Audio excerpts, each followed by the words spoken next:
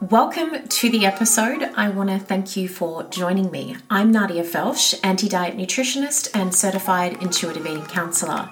In this podcast, we explore the practical aspects of leaving the diet mentality behind and finding your own food and body freedom.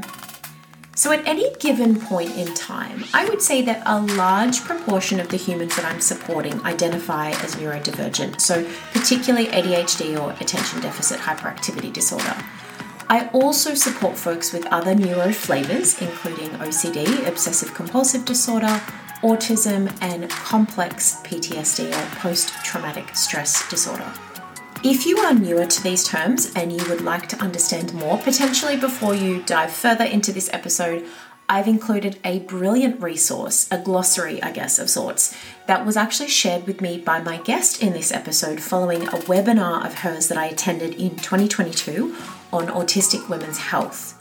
So in this episode, I'll be diving into neurodivergency and eating, specifically ADHD, and I have the privilege and absolute pleasure of being joined in this exploration by Annie Crowe.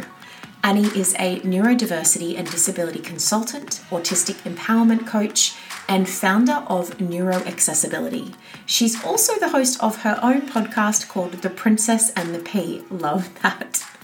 In this episode, Annie and I do cover a lot, and she kindly shares so much of her own lived experience navigating eating and neurodivergency and the relevant parallels and intersections which are critical and fascinating to explore with disability and with diet culture.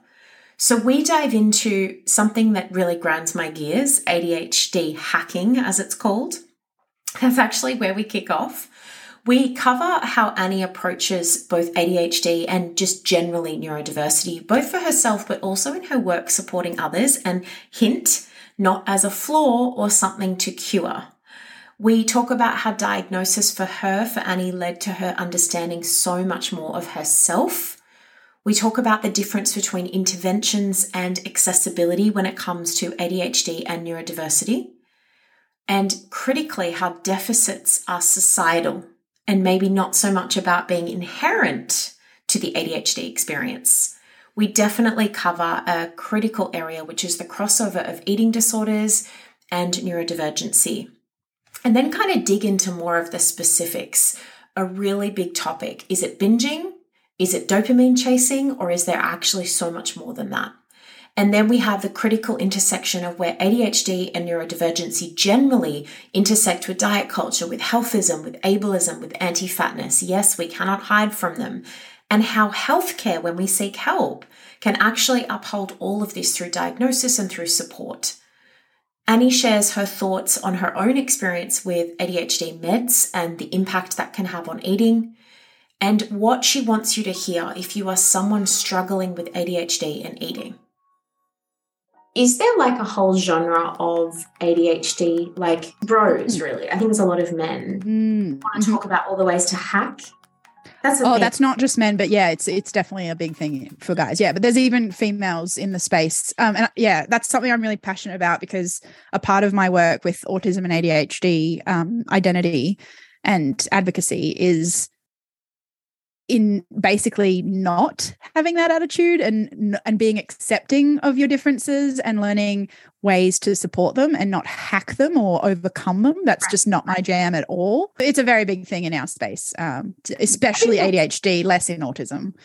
And actually, I've had ADHD advocates say that they hate that about ADHD is that autism, it's like they just accept that you're autistic, and ADHD, they're like, let's hack it. Let's fix it.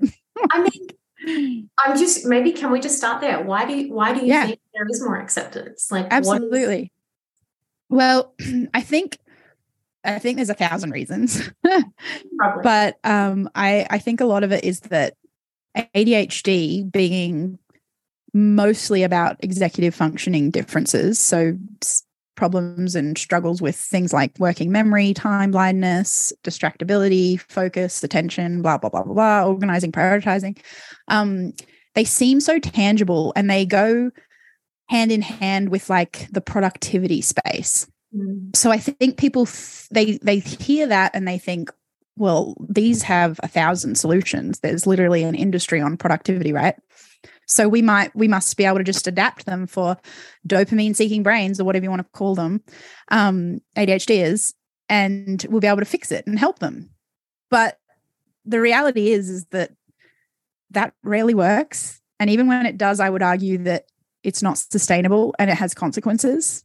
Right. So even if you find someone who's like hacked their ADHD and have set their lives up, I would ask, what does their life actually look like, and how long have they sustained it? Because in hacking your ADHD, is it that you're actually fixing it, or like overcoming it, or is it actually that you're putting things in place in your environment to allow for your differences in thinking? Because that's my jam. That's what I am trying to advocate and help people understand, is that your autistic, ADHD, whatever identity isn't you being wrong or needing to be fixed. The best thing that you can do in terms of getting a diagnosis is that diagnosis can empower you if you want one. It's not always accessible, and privilege is a part of that. But the best thing about it is just having the ability to advocate for yourself, articulate your needs, and have adjustments and accommodations made in all settings, from work to healthcare to education, to your own relationships. Like even last night, my husband got home late from work and ordered a pizza, and it came like so late. I think it was after 10. We're a neurodivergent household. So we understand each other quite well, but we have different flavors of neurodivergence. And I totally forgot that the pizza was coming. Right. And the dog started to bark. And I am very sensitive to noise. And so I immediately kind of freaked out. And my husband's approach to it, so the guy who gave him the pizza forgot his drink. And so my husband was like, oh, where's the Coke? Whatever. And so he went back to the car to get it. He'd just forgotten. And my partner went outside to chase him, thinking, if I can get the Coke from him faster, I'll stop the dog barking sooner, because I know Annie's distressed. But I freaked out and was like, where are you going? Like, no, don't leave, because then he'll shut the door and the dog will get louder. And even though it might end sooner, that louder is even worse. And so for me, what I wanted him to do was wait for the guy to bring the drink back, and in that time help calm the dog down and tell him it's okay, because that's generally what he needs. Because I was just completely frozen and ended up having a meltdown, which I have less often these days, because I know how to set up my environment to support my brain and my nervous system. But it was just interesting because we still have this ongoing learning process. Like I've been married, I think 9 years now, and with him for 14, like since early. We're like same, 9 and 14. There you go. Oh my goodness. But we're still learning stuff about each other all the time, and we're still having to communicate these things. So afterwards, we sat down and I said, this would have helped. Yeah, debriefed. And that's very much a simple act of self-advocacy. It's saying, this is what I need in this moment. I wasn't coping. You don't even necessarily have to break down why you weren't coping. You can if you want, but sometimes it's not super easy to pinpoint why, especially with ADHD and autism. But it's that kind of thing that in everyday life, I think the most empowering thing for people, and I mean, I've even made a course on it now and teach people this and coach, is really to learn about your neurodivergence and how to set up the world around you and how to help others understand you and support you and embrace you. Like, I think far more than ever hacking or curing or fixing or overcoming. There's such parallels, I think, Annie, with the hack vibe with the diet space generally of diet culture, yeah. Right, like this is the solution. If I can just get all my ducks in a row and conform. Yeah. And the sustainability issue is still the same. The life quality issue is still the same. And always ignored. Totally. Like the individualization of your needs as an individual, just completely off the table. Totally. I'm curious, in your own journey to an ADHD diagnosis, which you touched on is so important, that in itself is a privilege. Yes. Also, some people might not need it. It might just be something that they understand of themselves. How was your could you walk us through, did you just know? Did you suspect? Yeah, absolutely not. I was diagnosed at 28. How old am I now? I think I'm almost 32. It's been 4 years. And it was a very long time coming. I had no idea. I went into my biggest burnout when I was 2 years into full-time work at 23 years old, and I was put on stress leave and diagnosed with anxiety and depression, and then was in a car accident while I was on stress leave. And then the subsequent 4 years, I was in and out of work, in and out of surgeries, in and out of psychologist's offices. And then finally I hit, I think, my fourth pain specialist. And then finally I was my fourth pain specialist. And he said, we've done everything now. We've tried everything. Something's happening in your brain. You need to see a psychiatrist. And I was like, okay, fine. And it's actually surprised me that I hadn't seen a psychiatrist before then. I'd seen quite a few psychologists, but never been sent to a psychiatrist. So at that point, we were starting to suspect PTSD, post-traumatic stress disorder, and from the car accident and sexual assault the year before when I was at work. And I got diagnosed with PTSD. And when I started researching it, I started to see a link between ADHD symptoms and PTSD, mostly in trying to unpack it and say that they can look very similar, but have different roots. And, ADHD stuff you tend to have from birth. PTSD symptoms will develop after a trauma, any trauma. Everyone responds differently to traumas. It doesn't have to be the worst trauma in the world. I learned that the hard way. And you can still be traumatized. Anyway, and so, that's what made me deep dive into ADHD in women and how different it looks to what we might know as a stereotype little 7-year-old boy jumping off the walls in a classroom who's hyperactive, which was not me. When I went into an official diagnosis, I was very lucky that my GP had sent me to a psychiatrist who was very specialized, especially in autism and ADHD. And he did the assessment and he's like, so what do you think you have? And I was like, well, anxiety, depression, PTSD, and I'm pretty confident I have ADHD combined. And he's like, oh yeah, what else? And I was like, is that a trick question? Seriously, what? What's coming?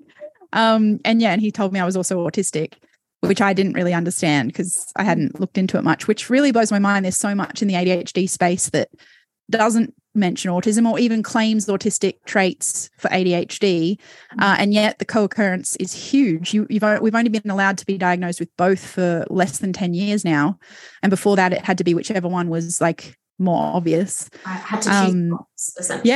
Yeah, and some of the latest statistics are saying it's as high as a 70% overlap.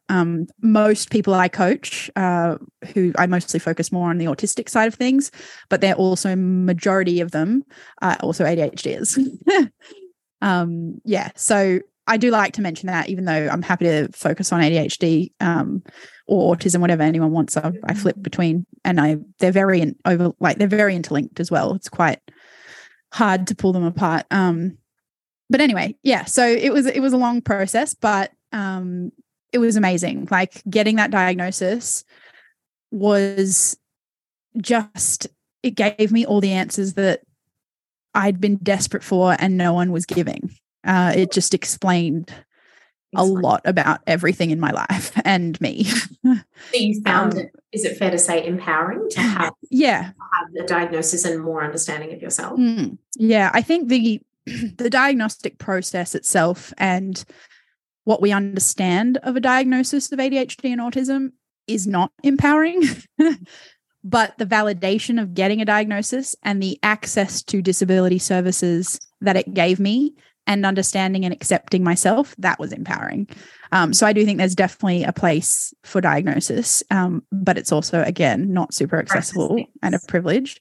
Yeah, but the best part of it is, and a lot of late diagnosed autistic ADHD will say, is that it just helped them understand themselves to an extent that it almost gives you, we were talking about hack culture and stuff before, but it almost gives you permission to stop fighting against your natural tendencies.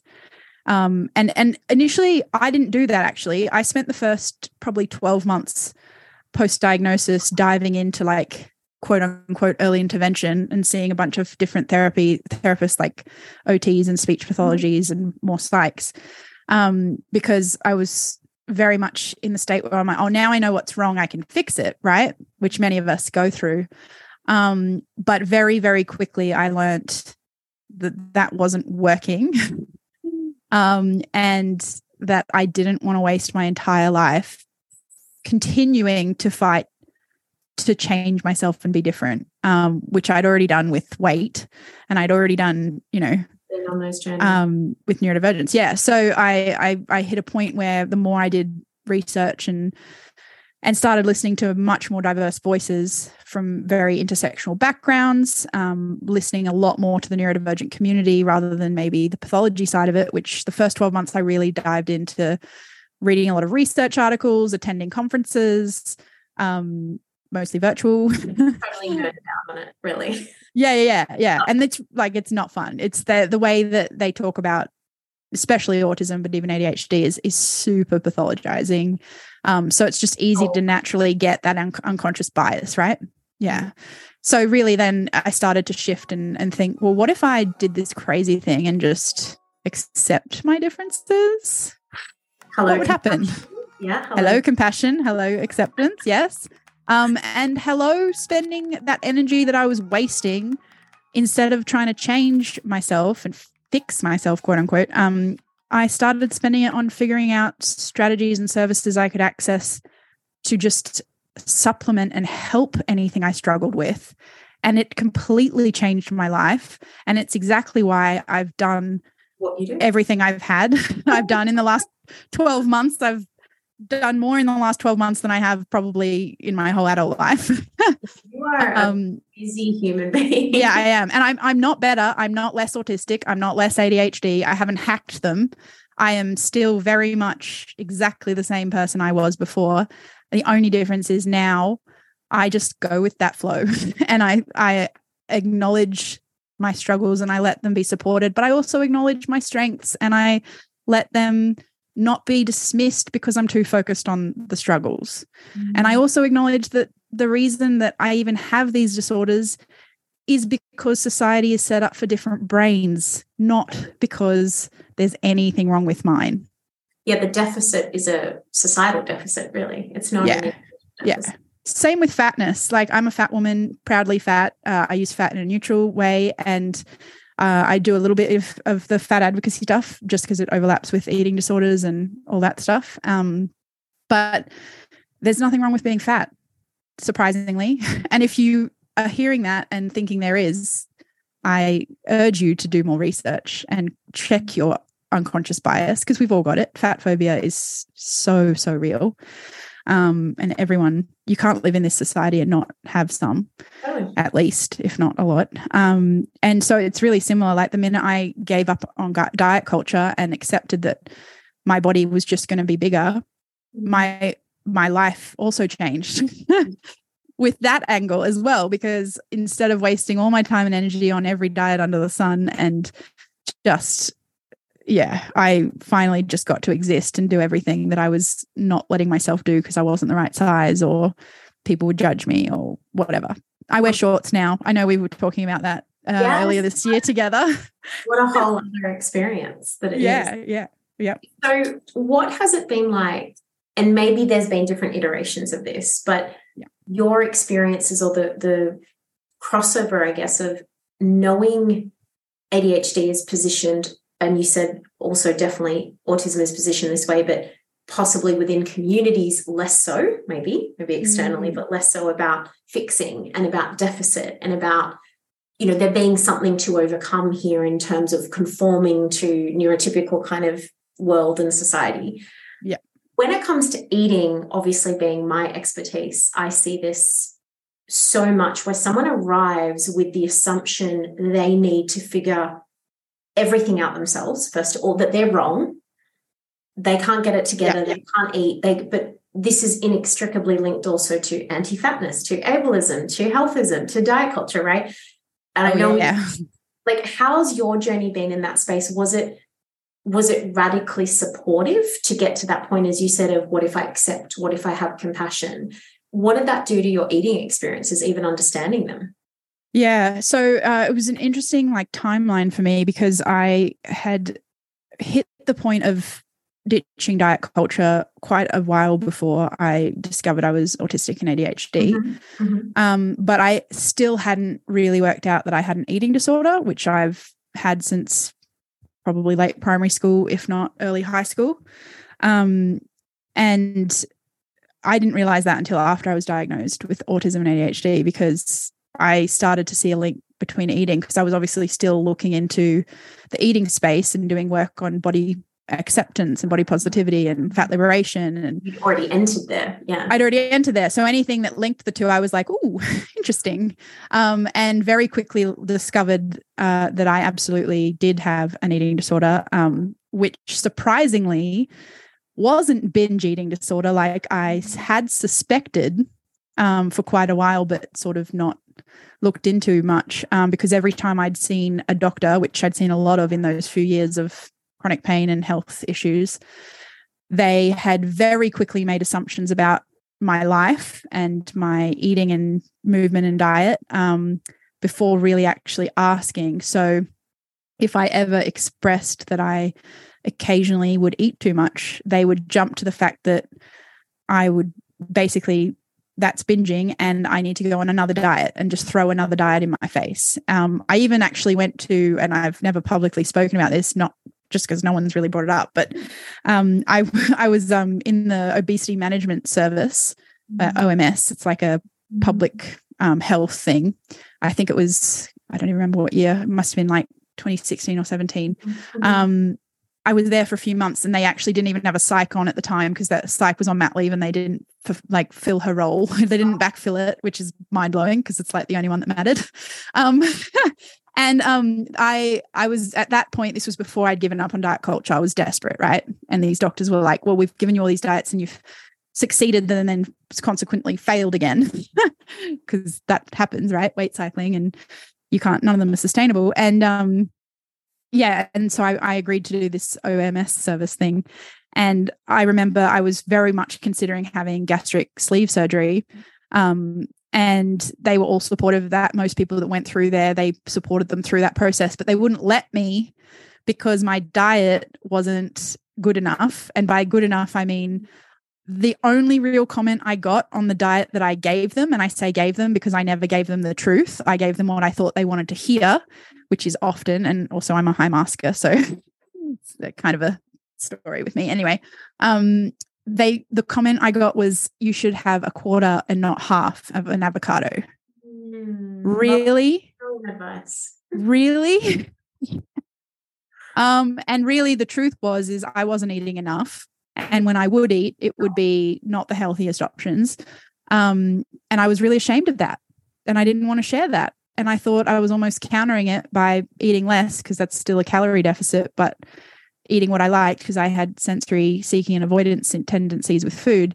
But they were like, oh, we're going to put you on like these shake things. And if you can do that, maybe we'll look at surgery. Anyway, I didn't like the shakes, so I ended up ditching them. Thank goodness.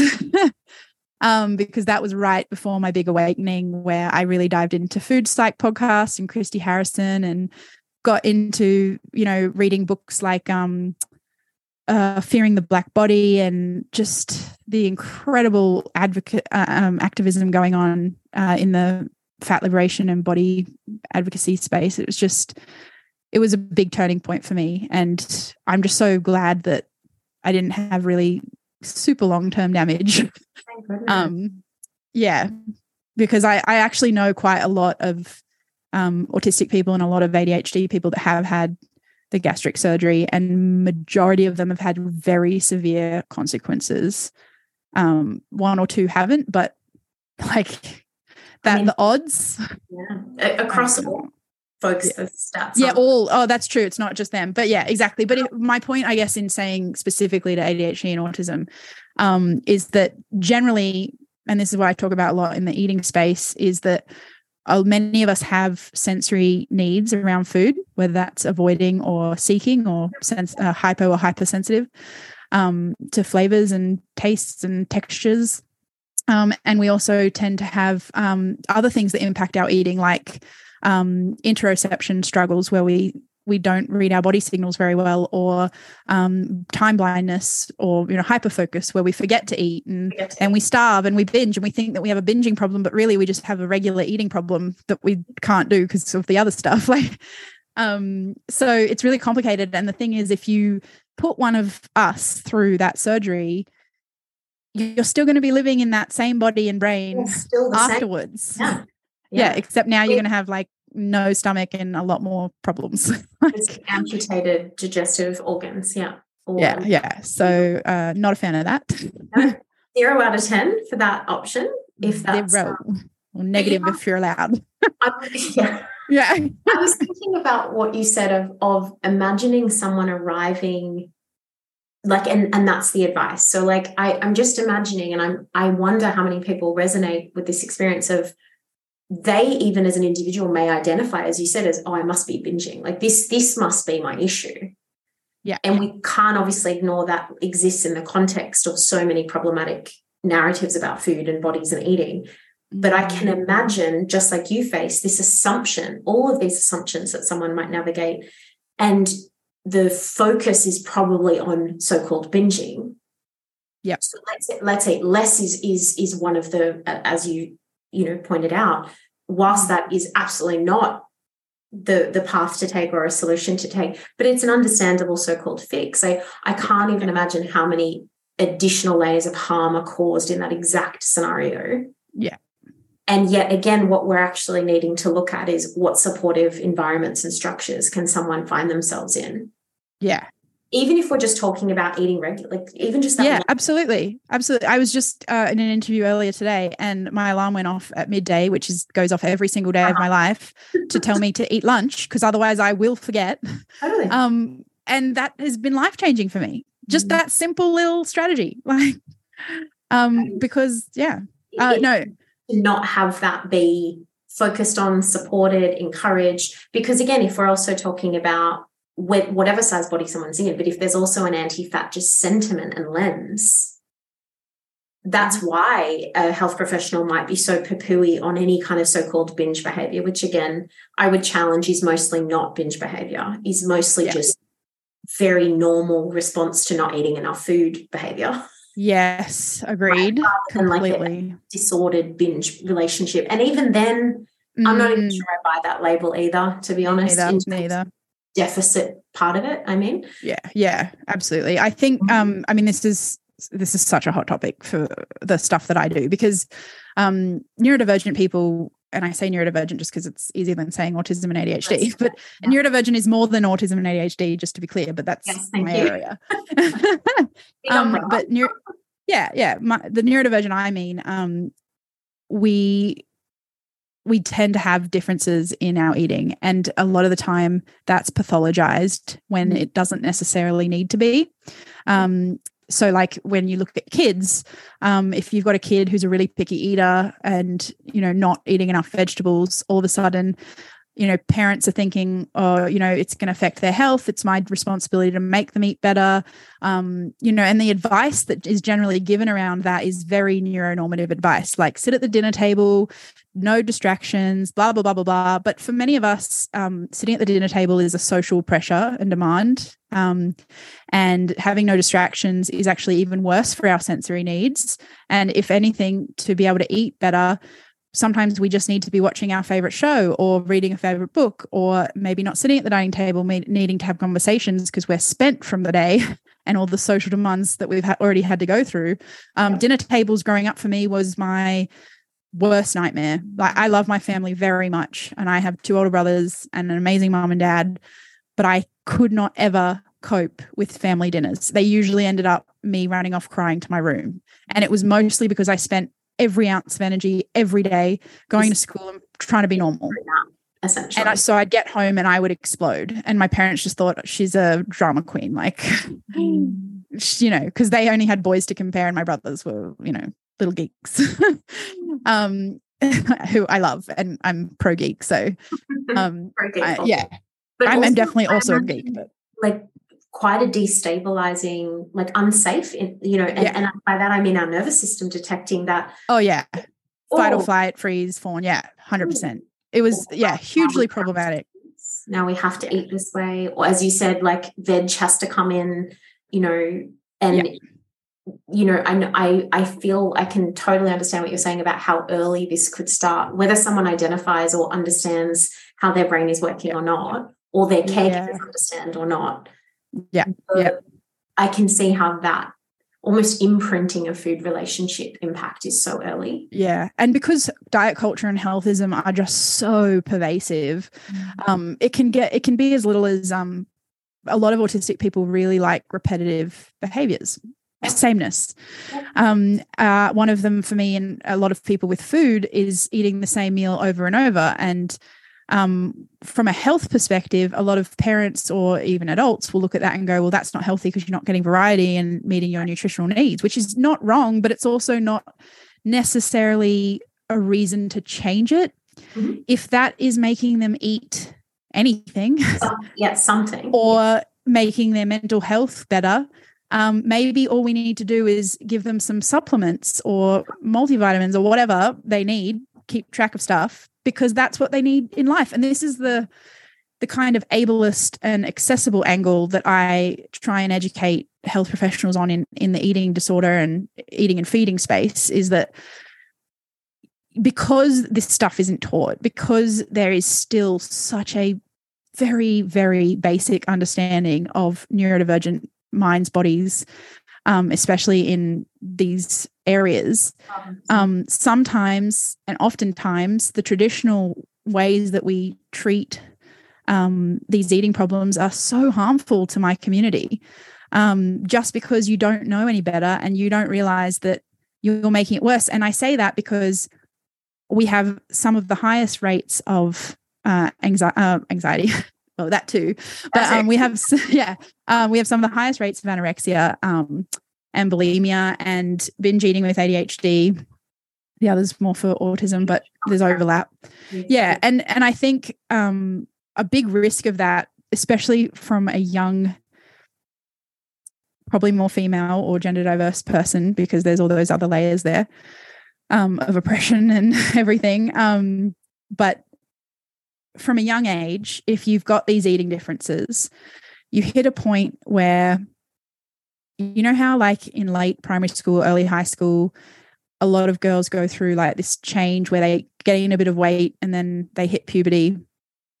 In that period, what often happens, and it happened to me, but it also, this is proven by the research and well known, that is the point where a lot of parents go, uh-oh, we need to do something about our daughter's food. Control this, right? Right? Rather than just sitting back, letting it be, and it'll sort itself out, because that's puberty. Diet culture rears its ugly head. And well-meaning, well-loving parents do this. Mine did it, and God, I'm so lucky to have the greatest parents in the world. And they are so sad that they didn't know these things and caused harm. And education is so powerful. But in doing that, you've just gone from putting a potentially autistic ADHD child, and most, 80% of autistic girls are not diagnosed when they leave high school. Yes. The rates for ADHD in women and diagnosis is also ridiculous.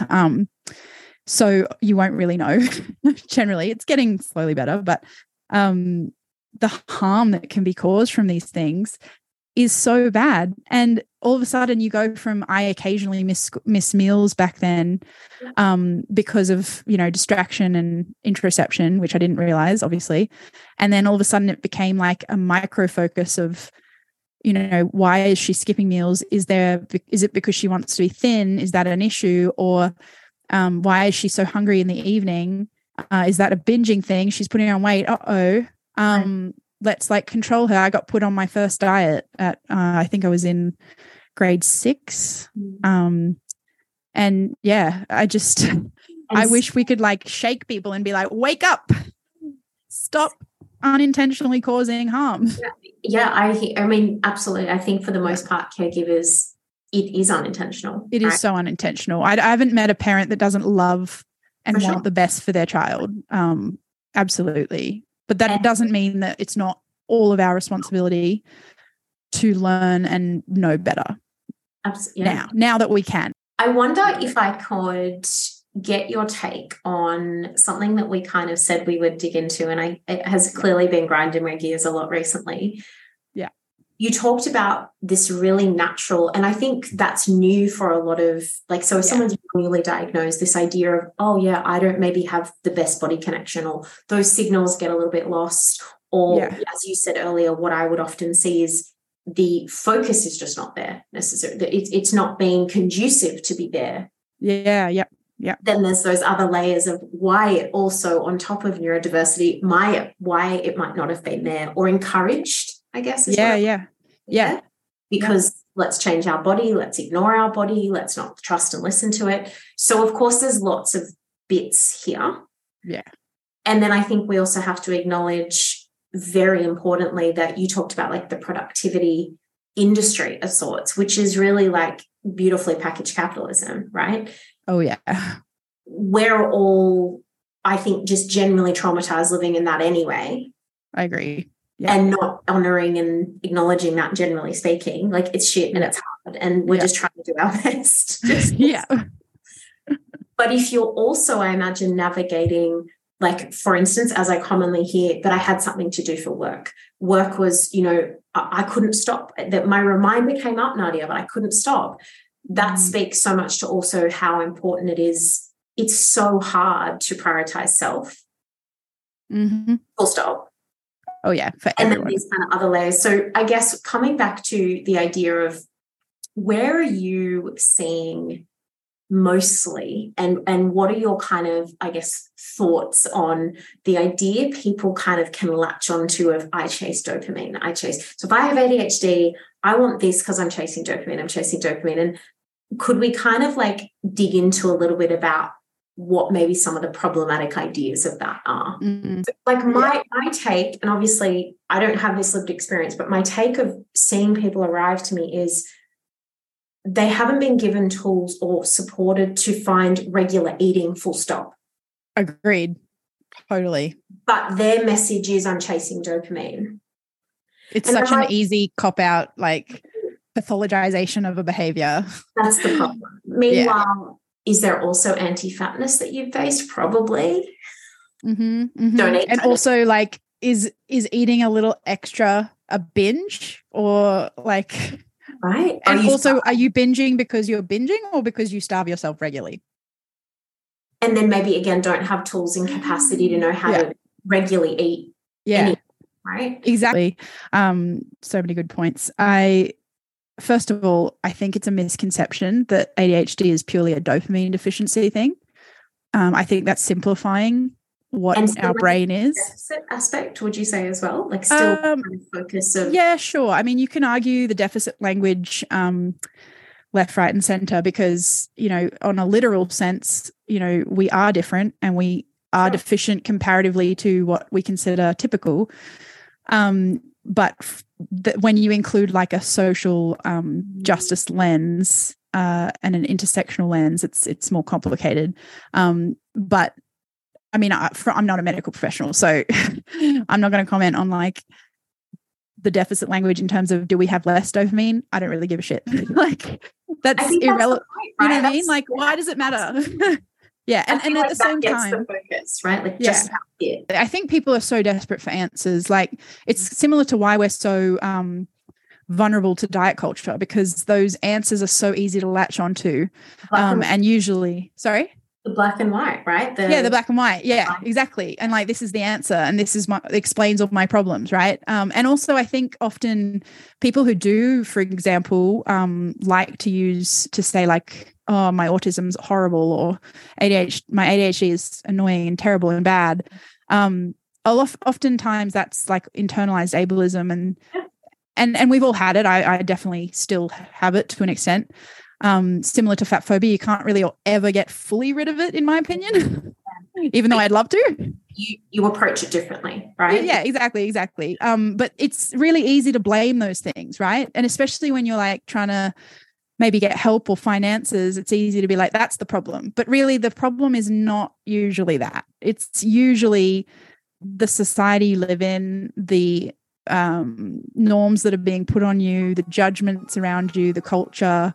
It's so much more complex. And so I really try to help people understand the external factors that are far more important than anything that's different or wrong or right or whatever about them. And so with ADHD and dopamine, and I guess probably more the binge aspect, is that I think it's almost dangerous to have that message, because it really quickly can let people latch onto that being the problem, and oftentimes it's not. Oftentimes it's things like they're not aware that their distractibility or hyperfocus is affecting their regular eating, and so even though they binge every night when they get home, it's actually because they haven't eaten enough during the day, and that's the body's natural response to famine. And it's not a dopamine seeking thing at all. That's a very human response.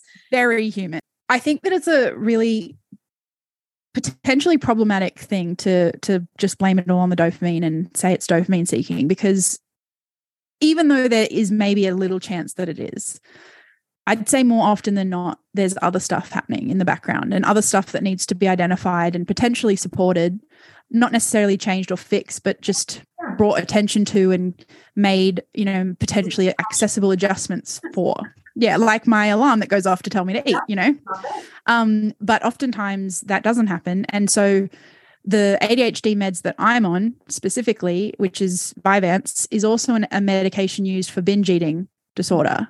And I suspect that many people who get put on it for binge eating are probably undiagnosed ADHDers, but that's just my speculation. But there's the problem with it is because basically it's an appetite suppressant. That's not all it is, but it does suppress your appetite. Yeah, and that's actually, it can almost be really dangerous when you've got someone who's a binge eater, or even not like any kind of different eating, because if you already were struggling to eat regularly or enough, and then binging in the evenings, that is not going to help. Like, yes, potentially it will to an extent, and usually people lose quite a bit of weight in the first 6 months. And then it plateaus for most people. But the medication generally wears off in the evening. And so people can get back into that binge cycle, and it can get worse because not only have they not eaten in the day as usual, maybe they've eaten even less, because it is so easy to forget. And if the signals, like interoception, is maybe lower on top of, like if there's lots of things happening. Well, exactly. There's so many layers to what could be going on. And again, it's just like putting a Band-Aid on an infection instead of addressing what's really going on. But that's very pathologizing. But it's a good example of just like not getting to the root thing that needs help or support. That's kind of full circle, right, of this discussion of that, for you, I know it's, and that's why you are the founder of Neuroaccessibility, right? This idea of what it is to have access and support and whatever that looks like, if that's a strategy, if that's a tool, if that's a pop-up, like a lot of my clients use, or posties, or, post-it notes, but all coming from a place of, I deserve this, I need this. This is to help me thrive as best I can within oppressive systems that don't necessarily have my best intentions in mind. Yeah. And it's such a whole other, like, I get the sense that this discussion will be a very new concept for a lot of people who live with ADHD, who have that as part of themselves. Absolutely. I'm in the disability advocacy space quite a bit. And so there's a thing called, which some people might not be familiar with.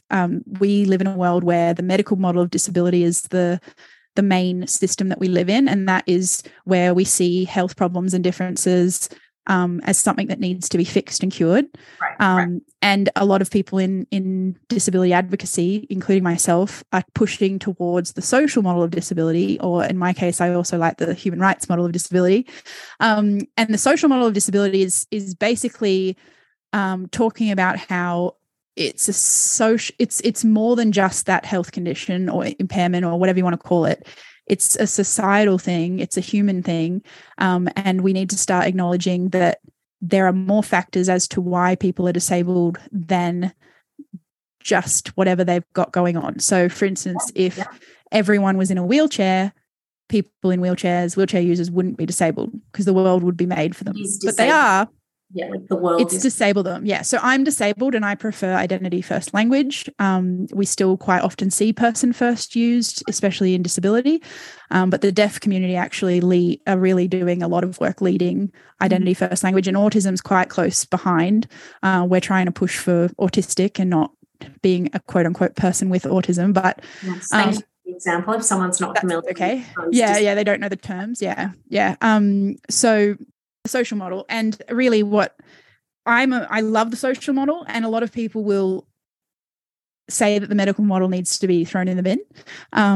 I would like to say that, but I also don't think that it's as black and white as that, because, for example, no, it's not, right? Actually, it's a red flag for me if I hear people talking in like ultimates or like absolutes. Absolutes, that's the word.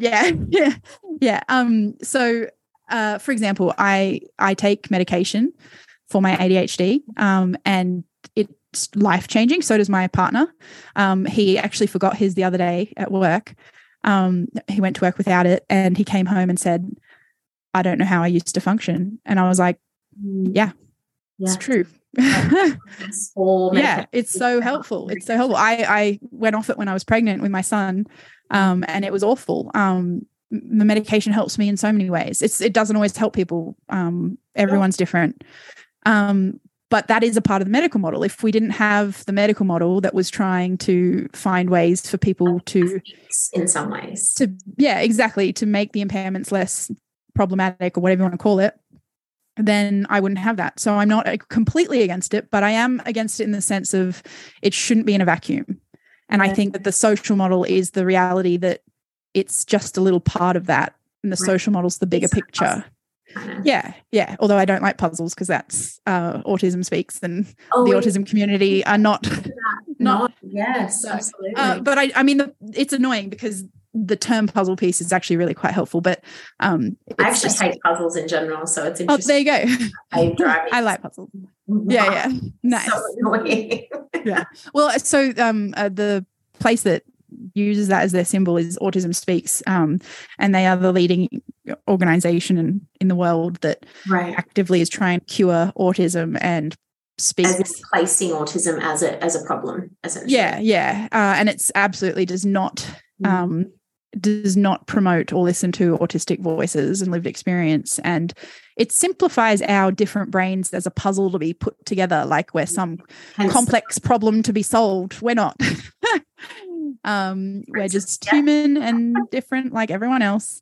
What would you love for someone who has ADHD to hear? And I guess I should maybe add, someone struggling, someone. Yeah, no, that's why I'm thinking that. Loving their ADHD, loving their brain. Yeah, who's fed up. Yeah. Yeah, and that's actually, I like that you asked that, because it's something that I often forget to mention just because it's just not relevant to my brain. But it was back in the day, is I'm not for the superpower language. I don't think that being an ADHD or autistic is a superpower. I also don't think that it's terrible. I think that every human has strengths and weaknesses and challenges. Like, that's just the reality. And so when I talk about how that there's nothing wrong with these things, I don't mean that the struggle isn't real. I don't mean that you don't deserve help, and I don't mean that you don't need a diagnosis. All those things absolutely are helpful and a privilege and needed often. And I am glad I got them myself. But what I do mean is you don't need to prove how broken you are to deserve help. So I want to reiterate 3 key things to summarize this fascinating, critical conversation with Annie. So 1, ADHD isn't a pathology to overcome as our medical model positions it. And as Annie says so poignantly, your struggles are real and they matter. You just don't need to be this so-called broken to receive and deserve support.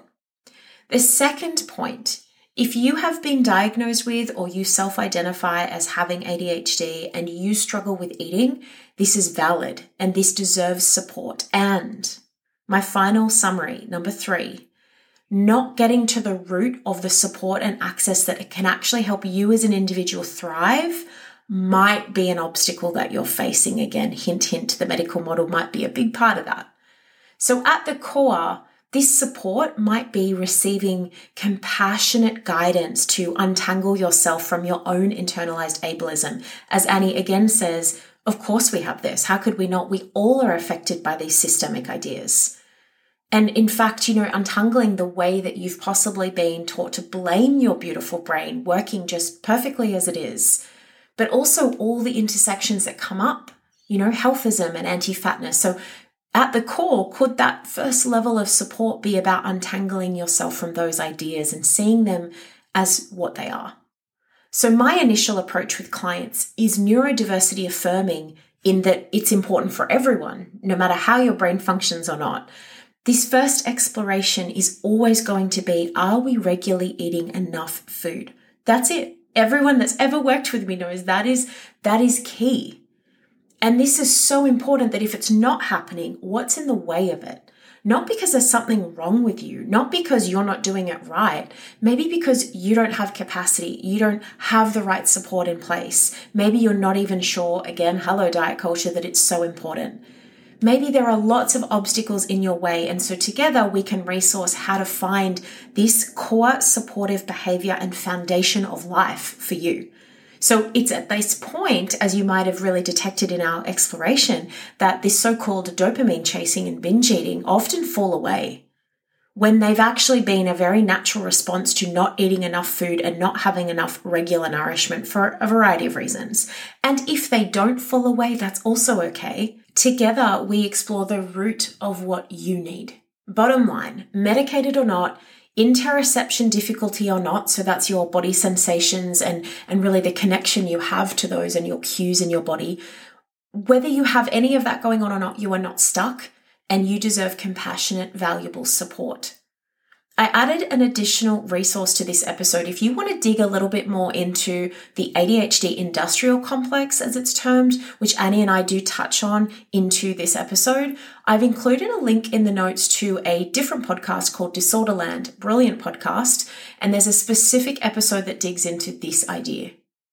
For all of the links and notes from today's exploration of ADHD and eating, including how to find Annie and her incredible work, head to my website, nadiafelsh.com/podcast. Alternatively, you'll find the link in your podcast player. Thank you for joining me. See you next time.